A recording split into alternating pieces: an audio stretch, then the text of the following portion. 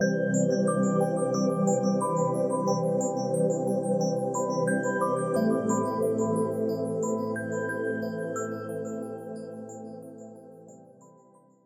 everybody, welcome to 2ZQ Hot Takes, where we discuss issues both big and small.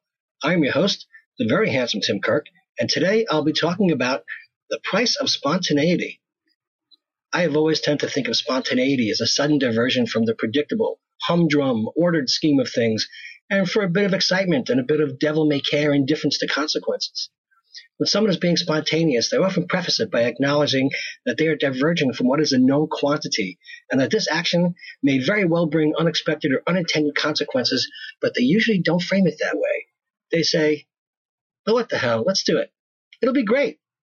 They also often say, without a shred of evidence to back up that claim, "We're just gambling that it all works out to be the most pleasurable and memorable experience possible, and hope for the best." Could be anything from planting a big kiss on the object. Oh God, I can't stop this. Could be anything from planting a big kiss on the object of your affection, or taking the scenic route, to being a sport and treating everyone to dinner, or paying for a trip somewhere. The popular mythology. There is, however, quite a lot of scholarly research into the concept of spontaneity, including the Hollywood kind, which is usually either a love story or a comedy where the protagonist prevails. The anecdotal kind is usually a brag, as you are being regaled with the wonderful results of an individual who is relating the story's spontaneity. You're standing there with a drink in your hand and are obliged to eventually say, "Wow." Or you had an interaction with someone of some notoriety and it turned out either wonderfully or you were sorely bitter because you just decided to walk up to somebody famous and interrupt their activity with your self-interest and they did not appreciate it. And now you hate them. Or they were super great, and you took a selfie with them. Valley Kazowie. Also could be dumb, like a dare, when you get really drunk with someone else and you were challenged to do something that involves, let's say, public nudity, like skinny dipping, which is frequently exciting and fun, but also other times when you, the sucker, agree, do it, and when you return, you realize you have been pranked and your clothes have been stolen. Oh, ha, ha, ha. It's always funnier when it is sub-freezing, too. And it was only spontaneous till the guy took his clothes off. Everyone else knew that was coming. Of course, that never happened to me, because I was always too chicken to be the one nude guy in front of a bunch of drunken clothed people. They all had to be nude or getting there, or it was a no-go as far as I was concerned. And the same nude drunk people are nowhere near as attractive as they are when they are nude sober people. Personal observation. And even then, I knew a woman who used to love to burst into the bathroom with a camera when her current boyfriend was using the toilet because the guys were incapacitated, and she thought it was absolutely hilarious to capture the expression of dismay on their faces with their outstretched arms while yelling at her to get out. But it really wasn't that spontaneous. Just the exact timing was spontaneous. I don't think it ever added anything to the relationships because as far as I know, every one of them ended. And these are just anecdotal and somewhat vulgar, but the scientific research into spontaneity is something else. There is a theory of spontaneous order which is well documented. According to WikiQuote, spontaneous order is the spontaneous emergence of order out of seeming chaos.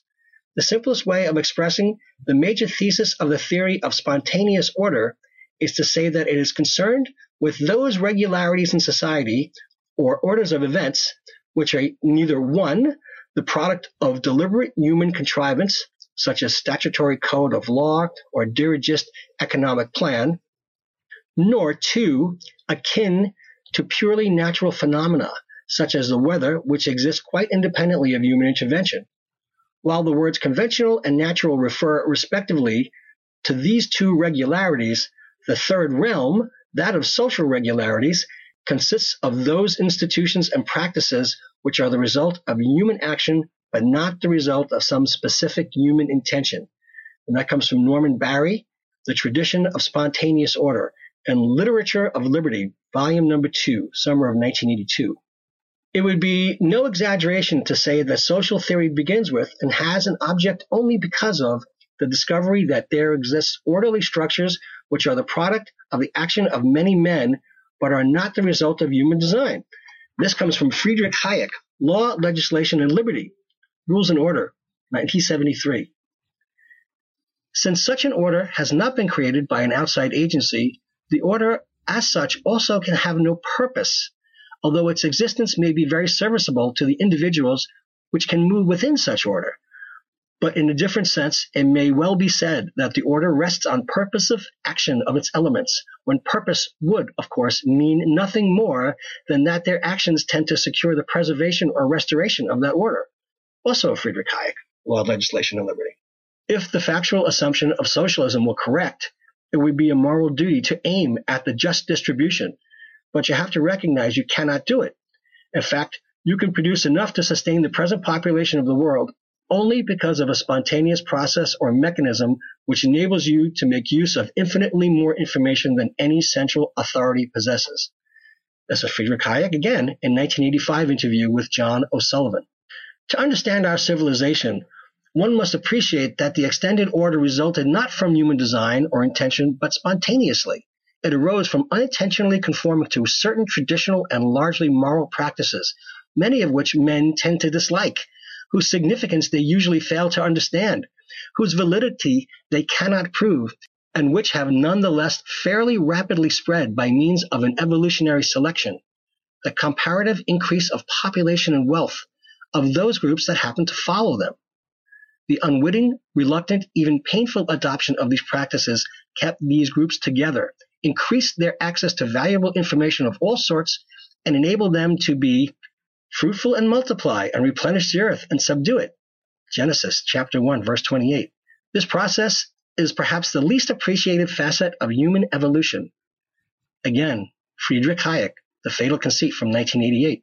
Now, two scientists, or rather philosophers, F. Carlo Ludovico Cordasco and Sebastiano Bavetta, on the theory of spontaneous order. We aim to show that normative formulations of the spontaneous order suffer from one main flaw. They focus on the origin of orders rather than on how orders actually perform. In particular, we argue that such normative formulations tend to qualify orders as spontaneous according to two main requirements: unintendedness and negative liberty. The first requirement prescribes that to be considered spontaneous, an order must not be the result of human design, but the unintended consequence of human actions. The second requirement, in contrast, prescribes that an order is spontaneous when it arises out of free individuals' interactions.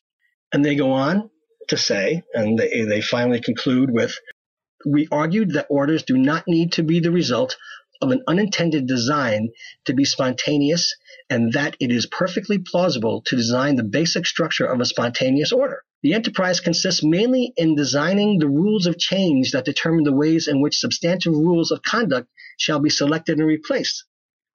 This view seems consistent in particular with Anthony de Jesse's description of the constitution of a limited government, according to which a constitution may be no more than a set of procedural rules laying down how political decisions are to be reached. Perhaps more precisely, the conditions that must be fulfilled for a political decision to be binding, both for the officers of the state and for its ordinary subjects. In our account, the aim of these rules to prevent non-spontaneous evolutions that may arise out of consent-based orders. Specifically, such rules are meant to trigger adaptation to changing circumstances or to prevent institutional arrangements that would compromise the order's spontaneity. Finally, we claim that diversity, or more precisely, our ability to empathize with diversity, constitutes an essential feature of spontaneous order. Specifically, it is both a chance to exploit opportunities and a necessary requirement to preserve an order's spontaneity. Empathy, however, should not be seen as an altruistic character, but rather something grounded on self-realization. Specifically, once we come to understand that our life experiences and achievements are enriched by other people's perspectives, we shall realize that we have self-interested reasons to empathize with others. Again, F. Carlo Ludovico Cordasco and Sebastiano Bavetta on the theory of spontaneous order. Well, there you go.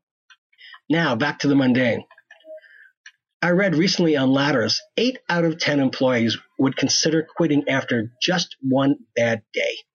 A single bad day. I have had, let's say, a series of bad work days I have come to terms with and learned to deal with. Geez, really? One bad day? Come on. babies. People who become enraged or extremely frustrated, they're being spontaneous. And we have seen the animated GIFs and videos of those who wreck their workspaces, banging the keyboards and the keys go flying. The monitors are smashed. The actual computers careen across the room. And I always love it when afterwards the guy just sits down and tries to act normal, as if everything is fine now. Meltdown over. Spontaneous to me means taking action without considering the consequences, trying to have fun, escaping the routine. Well, I prefer to think in the dull layman's terms of thinking and let the dice fall where they have been rolled, buy the lottery ticket, put down the knitting, the book, and the broom, spur of the moment decisions. I don't feel like cooking. Let's get a pizza. You want to come with? The best spontaneous thing to me in the entire world, however, is spontaneous human combustion. I mean, I always think that the person who spontaneously combusts is a walking time bomb full of chemicals waiting for that final moment, and the person is just sitting there or bumps into something, and the biochemical reaction causes them to ignite, or however it plays out. Or Satan has come to claim their souls. Anyway, on balance, there is a lot to be said for spontaneity, just as there is for ordered living. The term spontaneous order seems to contradict both of these layman's conceits, but that's life. Thanks for listening. See you next time, and as the kiddies say, peace out.